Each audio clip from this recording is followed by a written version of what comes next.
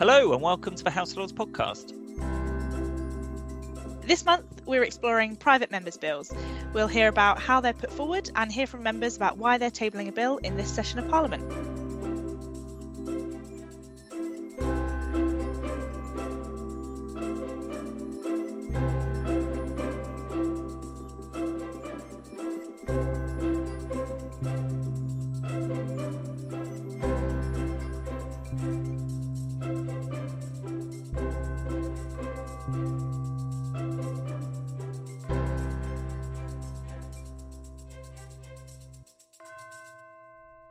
Hello and welcome to our July episode. As Amy said, we're looking at private members' bills this month. These are bills that are put forward by an individual member of the Lords or the Commons rather than a member of the government. First up, we're speaking to Alistair, who works in the House of Lords Legislation Office. Then we'll hear from some members who are putting forward their own bills this session on topics from child benefit to preventing suicide and an advocate for the victims of major incidents. And here's Alistair to explain how private members' bills work and his role in the Legislation Office. Hi, I'm Alistair. I've worked in the House of Lords for about 4 years now, during which I've worked in a range of roles. So I've worked, first of all, on the Bribery Act 2010 Select Committee, secondly, as National Parliament representative to the European Union, as a clerk to the Communications and Digital Select Committee, and then currently as a clerk in the Legislation Office. Alistair, welcome to the podcast. First up, could you tell us a bit more about what your role is in the Legislation Office? Absolutely, and thank you so much for having me on. In a sentence, I say my role is supporting the House's function as a legislative chamber.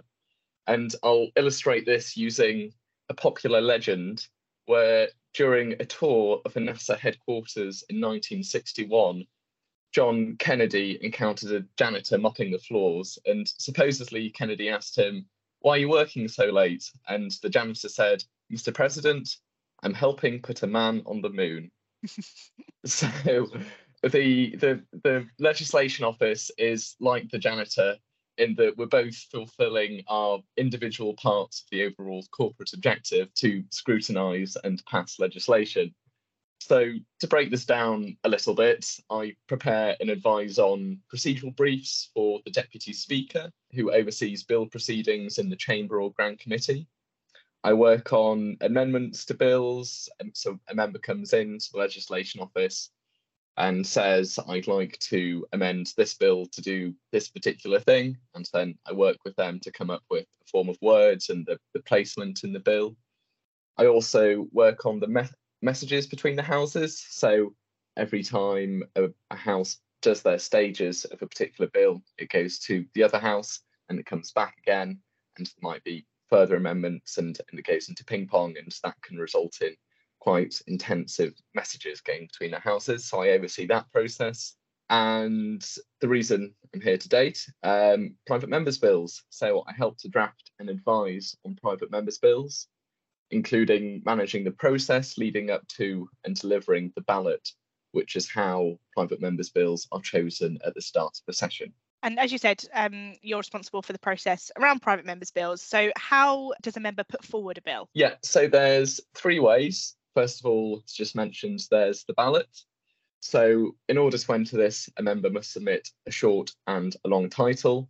So a short title would be something like the energy bill, and then the long title would be a longer explanation of what this does. So a bill to make provision for X, Y, and Z.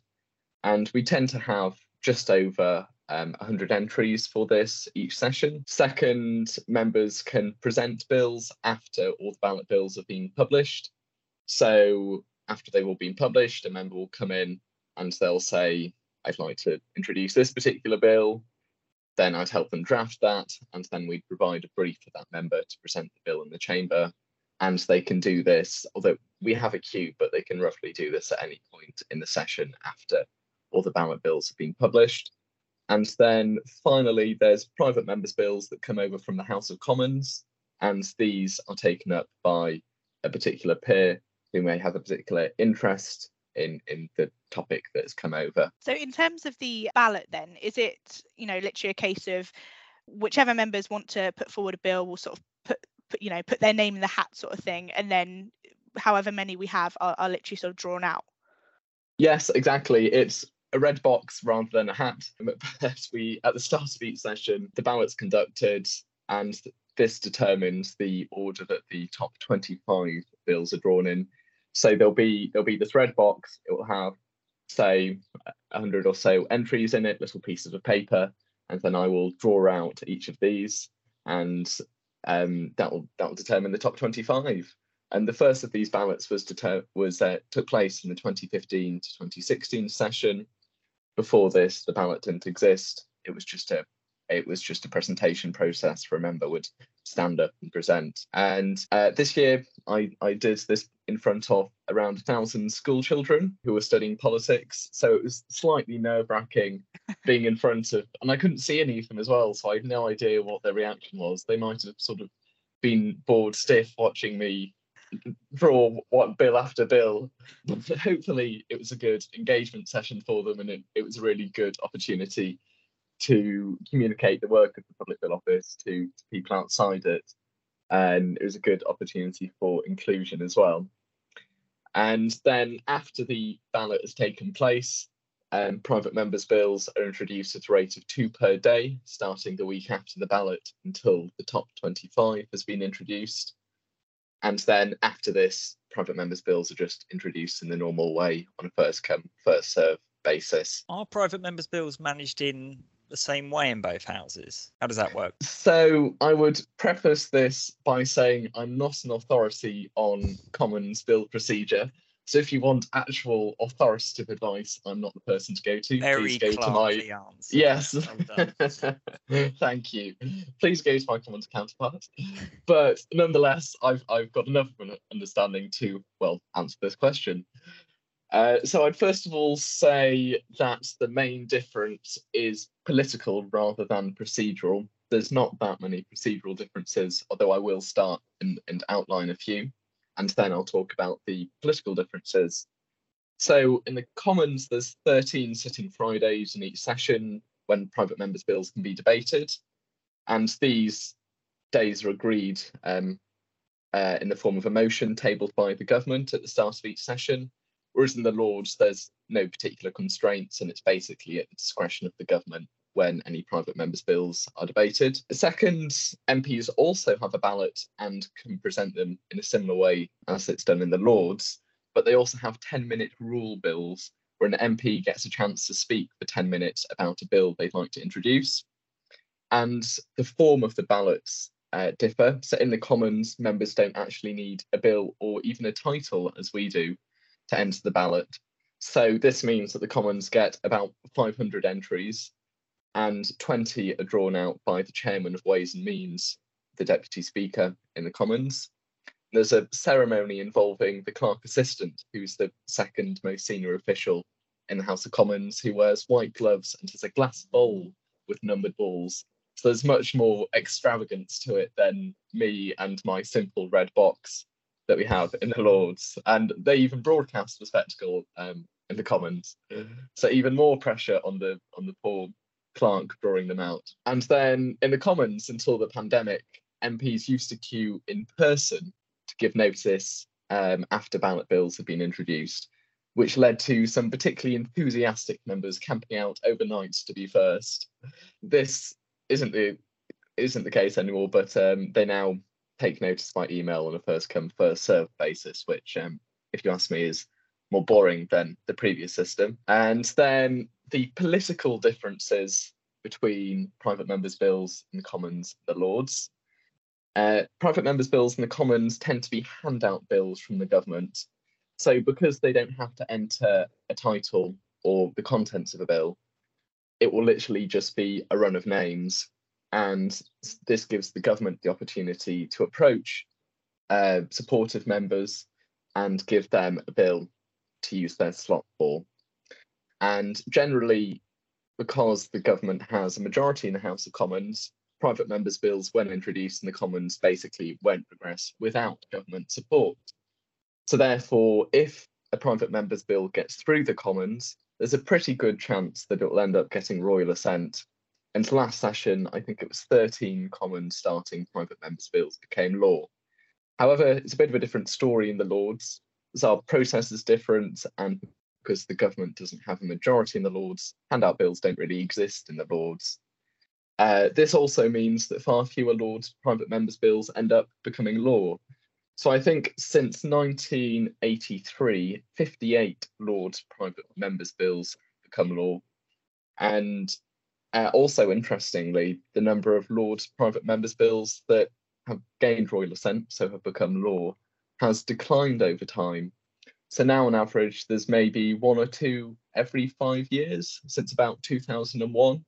Whereas before this, there was consistently at least one private members' bill from the Lords that gained royal assent, often more.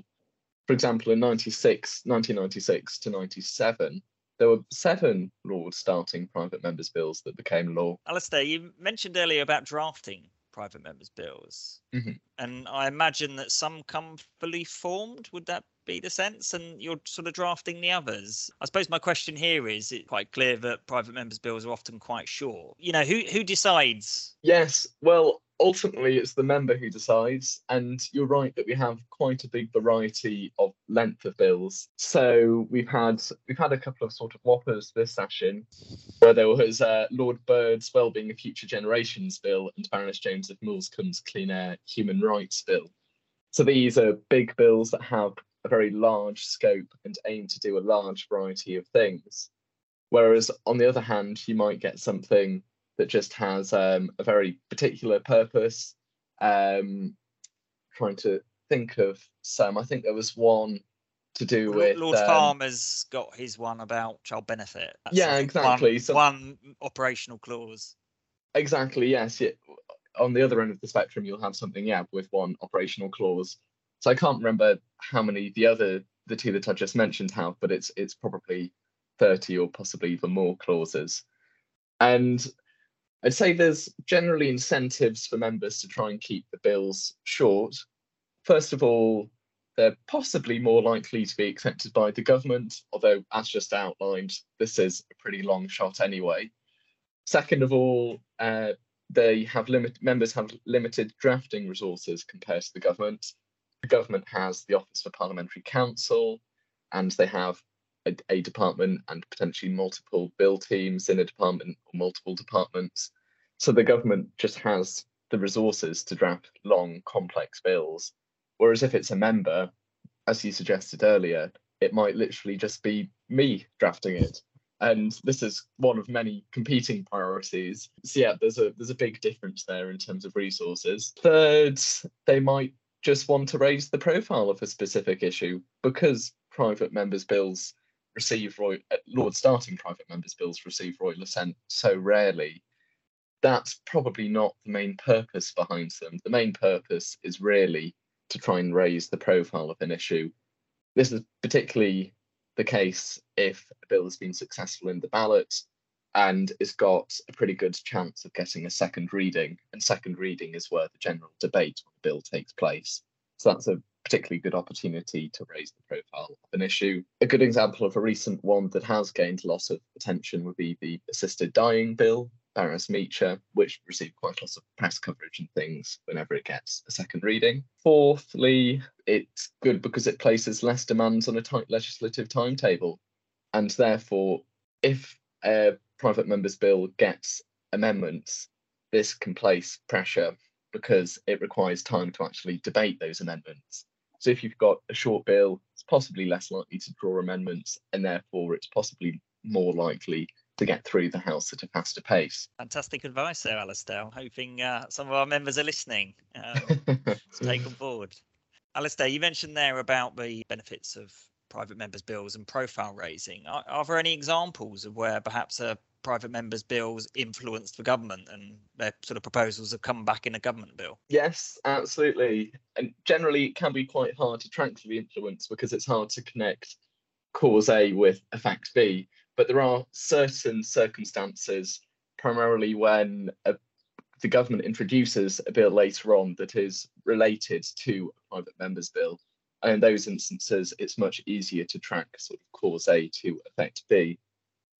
So two examples would be Lord Storey's private members bill, which he introduced a few years ago, which has made its way into legislation, which would outlaw SA farms.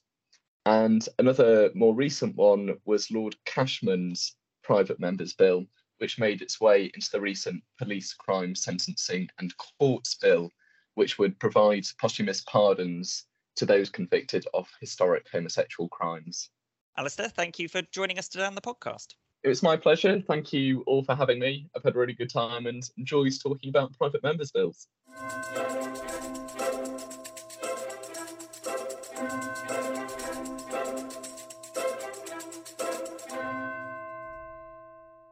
Next up, we're looking at children and families.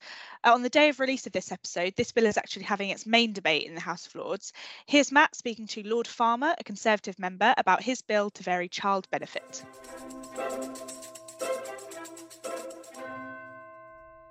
I'm Lord Farmer, Michael Farmer, Conservative backbencher in the House of Lords. I'm introducing my private members bill, which is entitled Front-Loading Child Benefit in the Early Years to Facilitate Greater Child Care Choice.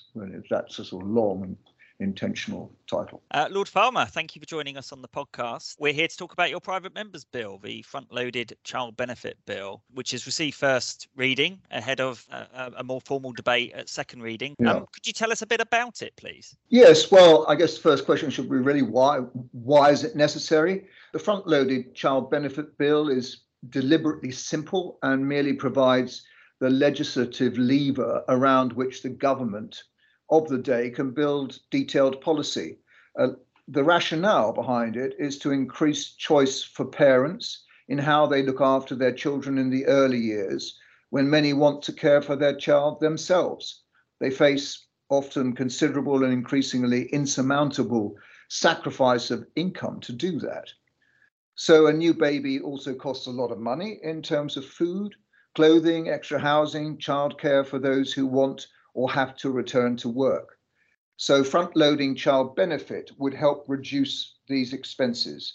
Currently, the law only permits the same flat rate of child benefits throughout childhood, which does not fit financial realities of many families. Its relative simplicity still has significant administrative advantages. However, it's an iconic benefit. It was first introduced more than 3/4 of a century ago, and in similarly hard-pushed times for the national and family finances, it now needs further reform. It has changed very little, despite massive shifts in parents' working patterns, especially mothers. Both parents typically work through necessity, if not choice.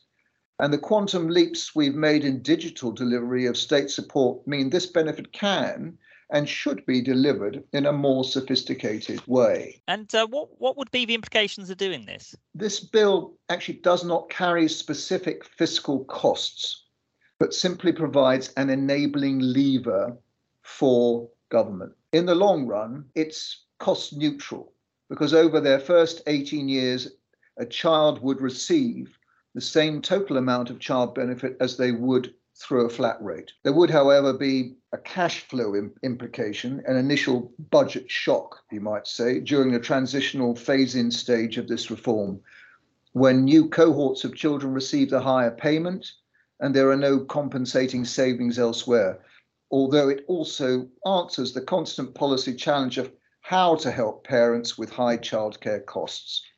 Costing the policy would be complicated by the need to take into account inflation and future uprating.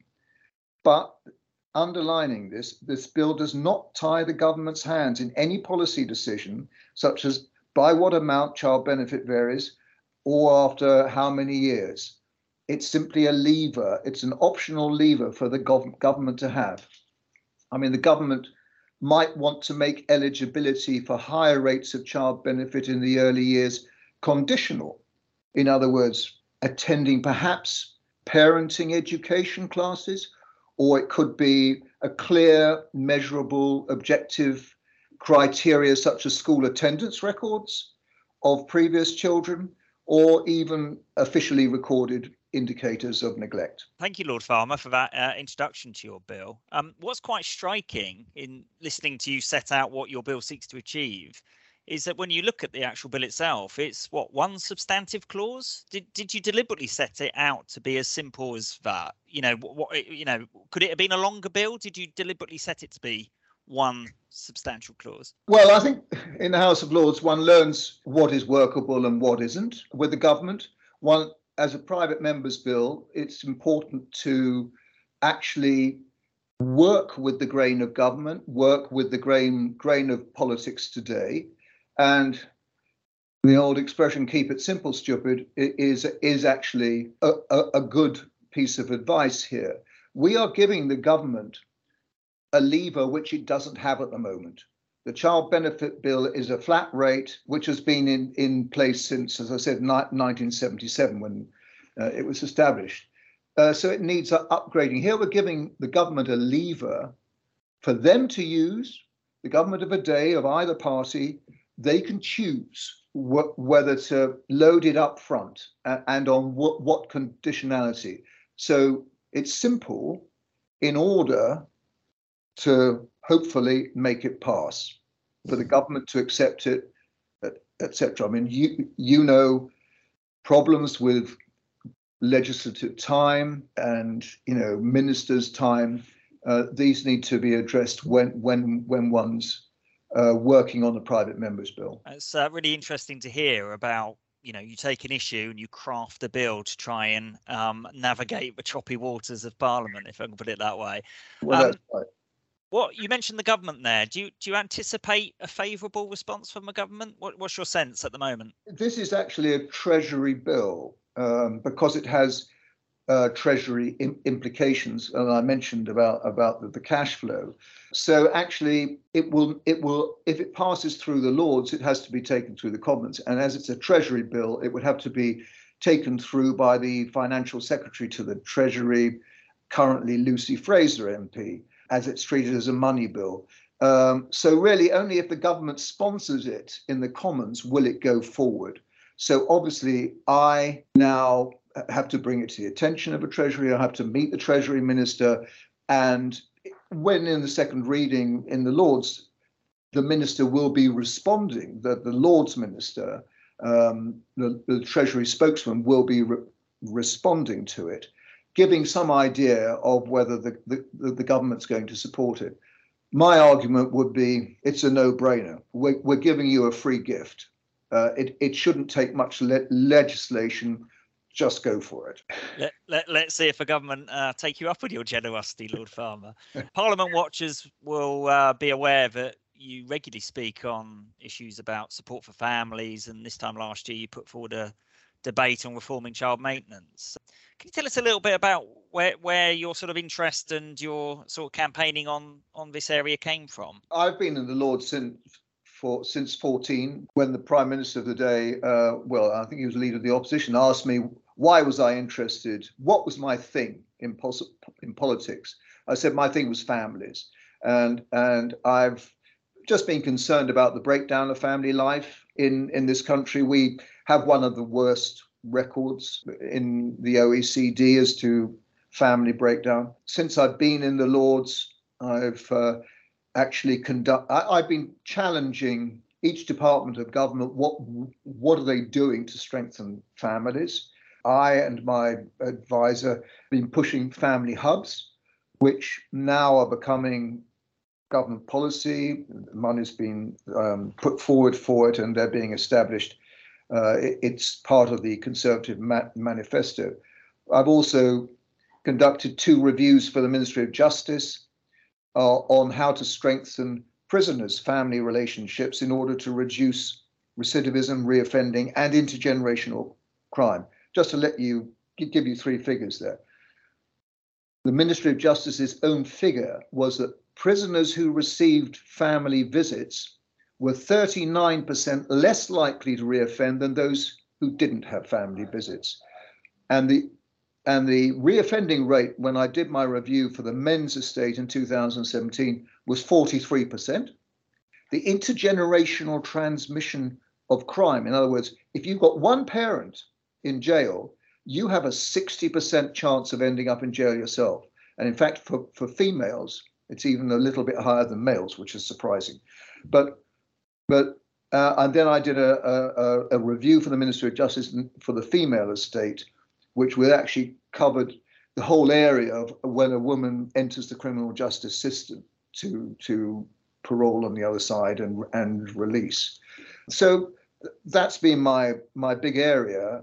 Why I do it? Well, it's in my heart and my head, and I have I suppose a concern of the social repercussions of family breakdown. Lord Farmer, thank you very much for joining us on the podcast today. It's a pleasure, Matt. Thanks for your encouragement.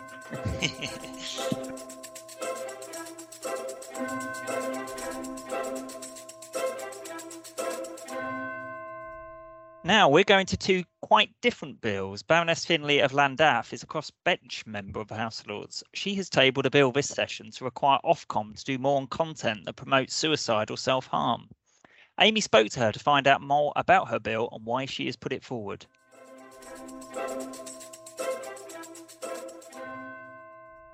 I'm Elora Finlay. I'm Baroness Finlay of Llandaff. I'm an independent crossbench peer, and I've been in the House of Lords since 2001. I also am one of the group of deputy speakers in the Lords.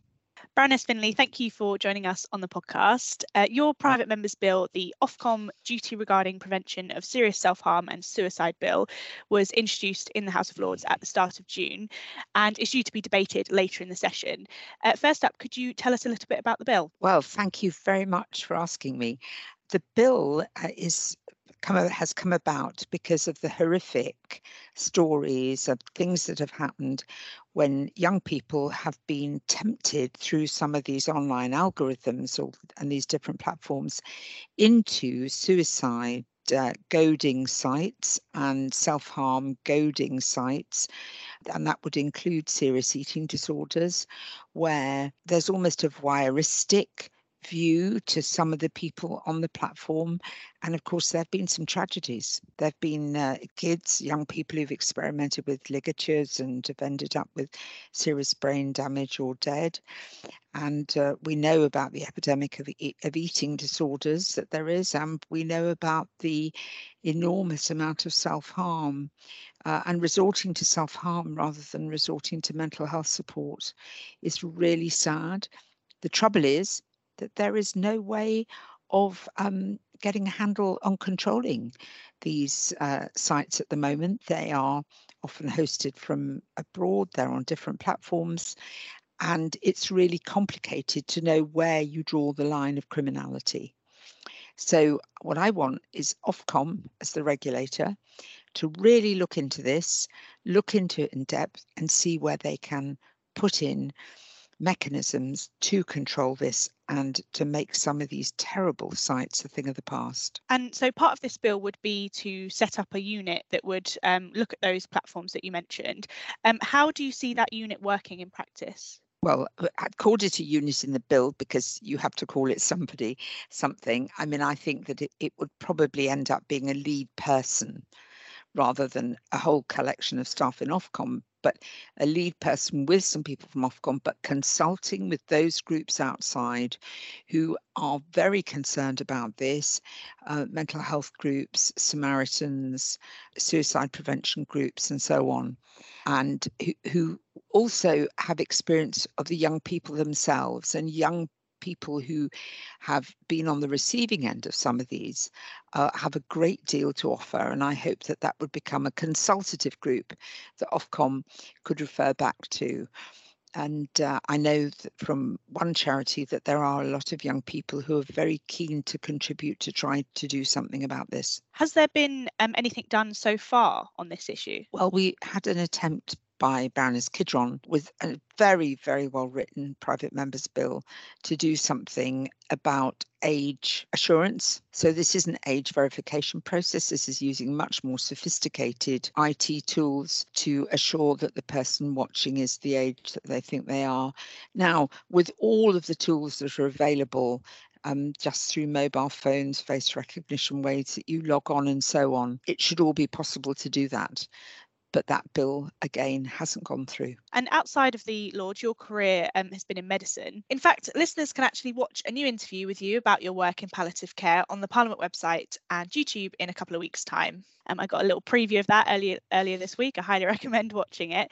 Thank you. Is it your medical background that inspired you to introduce this bill? Yes, I think in large part it is my medical background, but it's also just an awareness of the mushrooming of some of these sites, which are really very, very nasty, and the mushrooming of the algorithms that lead people into these, and the fact that there are no controls over them at all. And there seems to date to be no way of saying that if you've goaded somebody to serious self-harm or to kill themselves through one of these websites, there's no way of tracing you even. And there seems to be no line of criminal activity. So, we know that sometimes young people are goaded into committing suicide on camera. I mean, it's just terrible. Thank you for explaining that.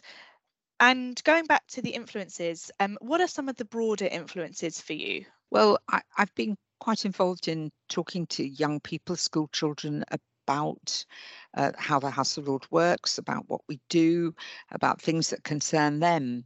And it's through those conversations as well that I've become aware that some know very well how to put security settings on their IT equipment, but it's quite sophisticated.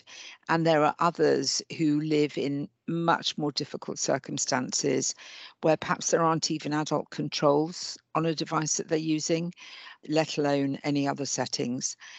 And so it's aware of the vulnerability of particularly a whole tranche of young people in our society who are already living in difficult circumstances. They may already be living in homes that are really pushed, that where the lives are a little bit chaotic, and it's hard for them to get the support that they would need to even know where to begin to put on such controls. I know schools are trying to teach kids about it, but if they don't have their own device and it's not sophisticated, then it's really difficult for them. So I think it's been that awareness as well through some of the work I've done with peers in schools. That's influenced me. And I think also, just as I've got older, being aware of how vulnerable and life is and how precious life is. Nobody's got the ticket to immortality, and every life is of worth. And it's really tragic if it's eroded by someone being pushed into self-harm, if it's eroded by their mental health being undermined, and if they even get pushed to thinking that suicide is the answer to their problems, because it doesn't help anybody. And it lives on, the damage lives on in those left behind. And of course, I've seen that through medicine as well. So of the catastrophic effect of bereavement through suicide and how hard it is for everybody. And the nightmare for parents to go in and find their child dead is just terrible.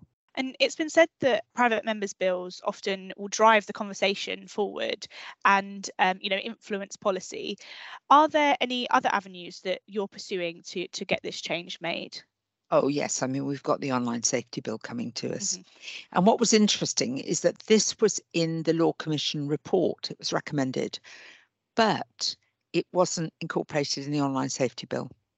And I think we need to amend the online safety bill to try to include this.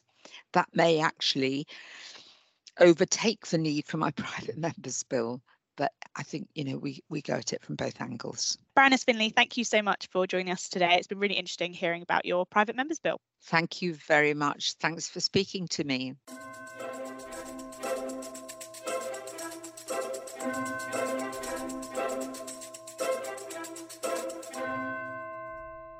And next up, Matt spoke to Labour member Lord Wills about his public advocate bill and the history of it.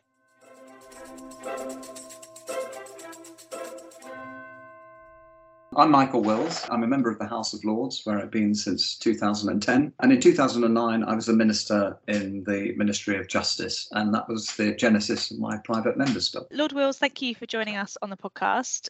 Your private members bill, the Public Advocate Bill, was just introduced to the House of Lords. So it's now available for members to read before it's debated later in the session. First up, could you tell us a little bit about the bill? Well, this has its origin in the 20th anniversary of the Hillsborough disaster. And after that, there was renewed political momentum about trying to give the bereaved families what they've been campaigning for 20 years, which was basically to find out what had happened. And I was at that point the minister, among other things, for data protection. And it became clear to me that there were very big obstacles in the families, in regulatory terms, in the families being able to get access to everything that they needed to find out the truth of what happened to their loved ones. So I devised the Hillsborough Panel, which was a way of getting around these regulations and for the panel to see everything that was relevant to this disaster. And it was successful. The panel was very successful, and it went a very long way eventually to finding out the truth and giving these heroic families what they wanted. And as the panel made progress, it seemed to me that the work they were doing was so important and would be important in other big public disasters like Hillsborough, which had happened before Hillsborough and since Hillsborough, for example, the Grenfell fire, and sadly will go on happening. So the Independent Public Advocate Bill is an attempt to provide mechanisms primarily for the families of the victims, to give them agency in the process, not to replace inquests, not to replace lawyers, but to give the families a new sense of agency, and particularly in finding out the truth. And so how would the advocate actually work in practice? Well, it's a relatively complicated mechanism because it's designed not to cost money or very much money. It's meant to be very quick and efficient. And it's meant to integrate with existing processes, coroners' inquests and so on. So to do all that there's quite a lot of nuts and bolts, basically. But essentially, it would give the families the ability to require the services of a public advocate who would be someone, probably a lawyer, but not necessarily, but someone with some sort of expertise in this area, who would not be there all the time, who would only be summoned when one of these big public disasters happened. And they would have the ability to set up a panel like the Hillsborough Panel to get at the truth of what happened. And primarily, the why is so important is that if you leave it to the existing mechanisms over and over again, you find that those in power close ranks and stop the truth coming out. And we've seen it with the police over many years. We've seen it, for example, with the NHS. When people in power feel threatened, and they always feel threatened when there's a big public disaster like this, they close up, and they've got the power, and the families have no power. This bill is designed to redress that balance. Is this the first time you've tabled the bill? And to what extent do you think that a private member's bill is a more effective way of sort of getting the government to do what you want rather than, say, a debate in the House? Well, I certainly think they're more important than a debate. The reason is quite simply that debates come and go away, and they haven't got any traction. I remember a health secretary in the early years of the Blair government. She was doing something quite unpopular, and we were getting hundreds of letters in. And I just remember her saying, "Well, people write a letter; they never go to the post box." That's how long ago it was. With a stamp on an envelope a second time. In other words, it just passes. Private member's bill is different because there's a process. I mean, first of all, it goes to first reading and the second reading. It doesn't really go beyond that, but it's a way of giving profile to an issue. So the first time I introduced it was in 2016, and it got a fantastic response in the House of Lords. I mean, across party, there was universal support. There were brilliant speeches. Lord Wood, produced an analogy that I hadn't thought of about Aberfan, which is a terrible disaster in 1966. Where exactly the same sort of problems that have been experienced by the Hillsborough family. David Blunkett made a great speech, and then Victims Commissioner made a wonderful, supportive speech from the Conservative benches. There was a great deal of support for this. And I think largely as a result of that, and because there was such cross-party support, I managed to get an audience in number 10, which isn't always easy for a Labour peer, and they picked it up. And Theresa May, who'd been, fantastic as Home Secretary in making sure that the Hillsborough panel went through, and I don't think ever got enough credit for this, put it in the Conservative Party manifesto in 2017. And despite the fact that that election didn't go as she'd hoped, and it was a very difficult time for her as Prime Minister, it still made it into the Queen's speech. And that was a really big moment, because I did think then that, it was on its way. Sadly, politics since 2017 has been very turbulent, and people have been focused on much more pressing things. There's been another election, which was basically a Brexit election. The turmoil in the Labour Party and all that sort of thing. So it sort of has fallen a bit by the wayside, really. I don't think officials were wildly keen on it. They were very good about involving me as they went out to consultation, but they weren't convinced in the same way that a lot of politicians were. So there was a real risk that despite all the campaigning, Maria Eagle has been great in the House of Commons. It's brought up regularly by her. There's a risk that it's just going to fall by the wayside, even though it's, I imagine, still Conservative Party policy. The reason I introduced it again was to try and raise its profile. And when we get to second reading, probably towards the end of the year, I hope we can build the same kind of cross-party constituency that we did in 2016, with support from all sides of the House. And I hope that will make the government sort of resensitize them to the importance of this. This is they've got lots of contentious legislation to get through. This is just an open goal. Everyone agrees that it's valuable. I think it's an invaluable way of providing support to families who are faced with these terrible tragedies. And everyone will support it. It will, I think, pretty much sail through the House of Lords. It's dead easy, and it's something that will get a lot of traction politically, and give the government a lot of credit for introducing it. It's baffling in some ways why the government isn't sort of leaping on these things. Theresa May has been very supportive of it publicly in the House of Commons. I think in this recent Queen's speech, she mentioned it again. So, we've already got, this broad bipartisan consensus behind it.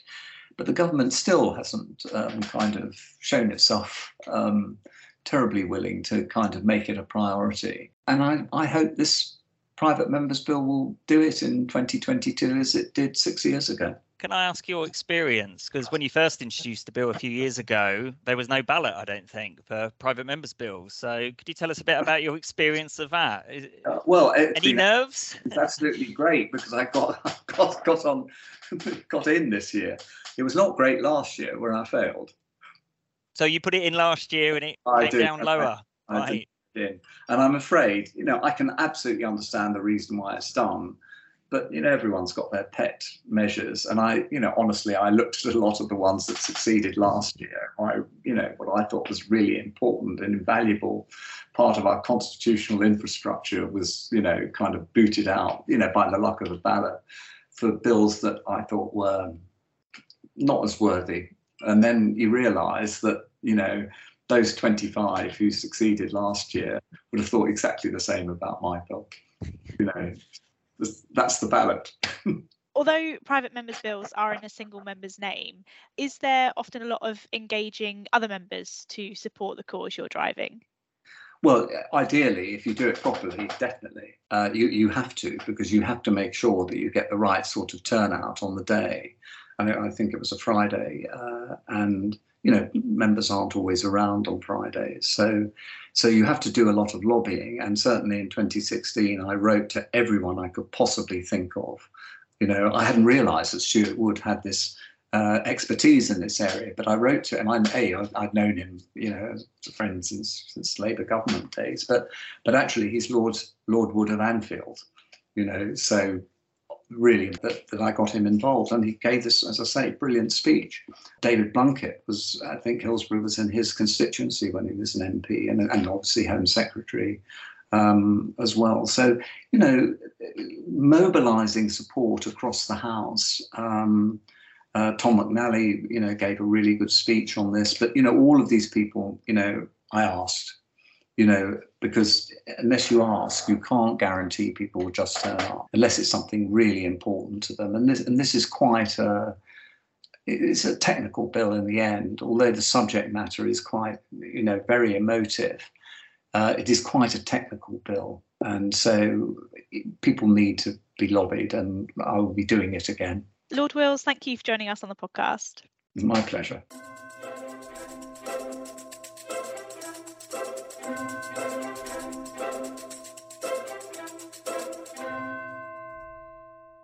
Finally, we're speaking to one of our Lord's Library researchers about the bills. Here's Ed to tell us more.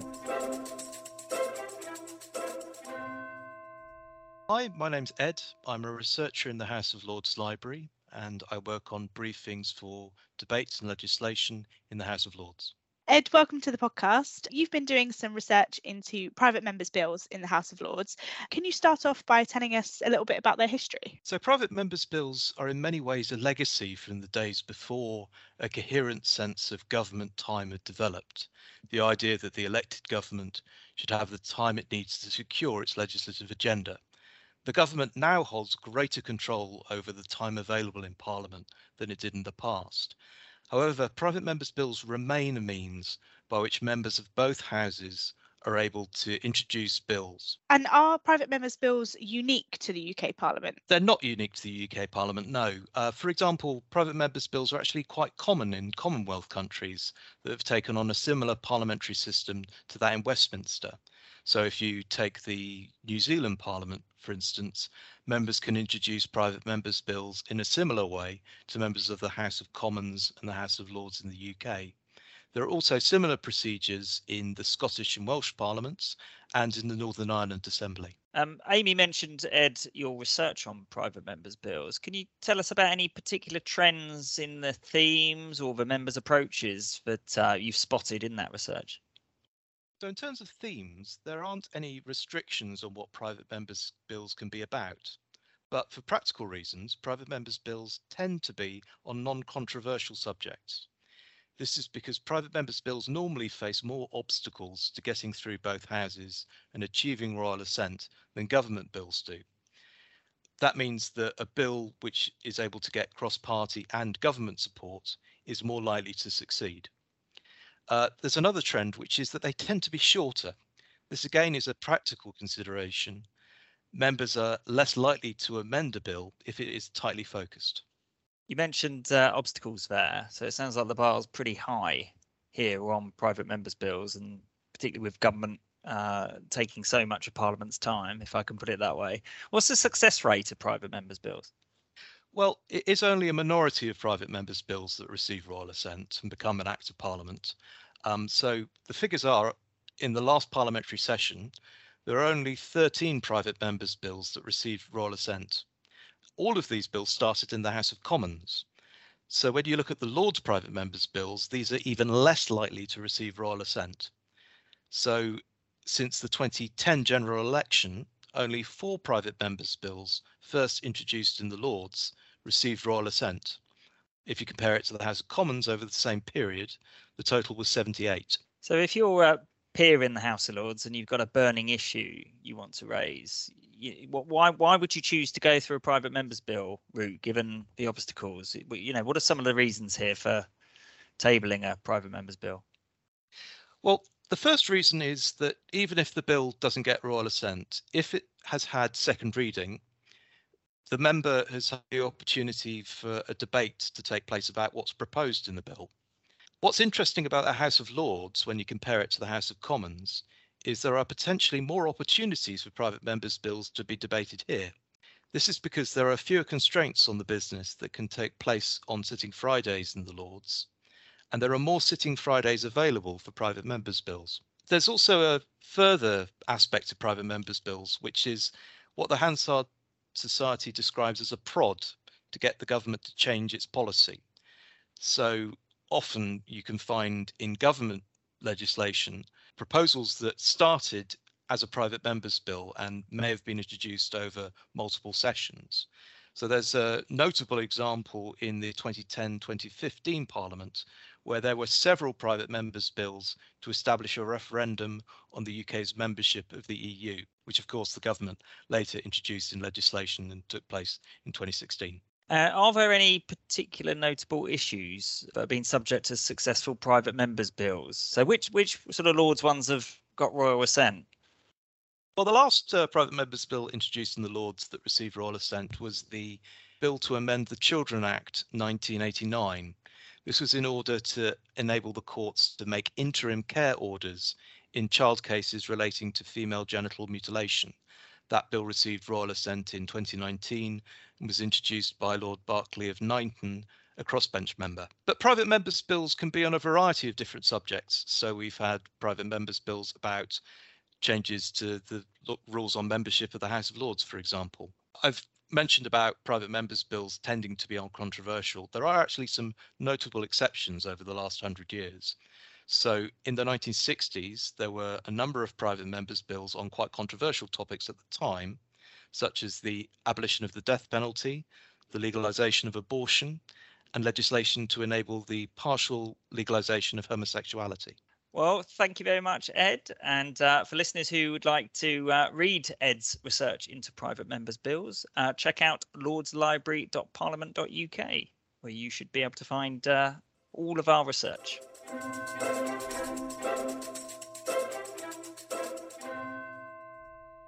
And that's it for this episode of the podcast. In our next episode, we'll be finding out more about Hansard. See you then.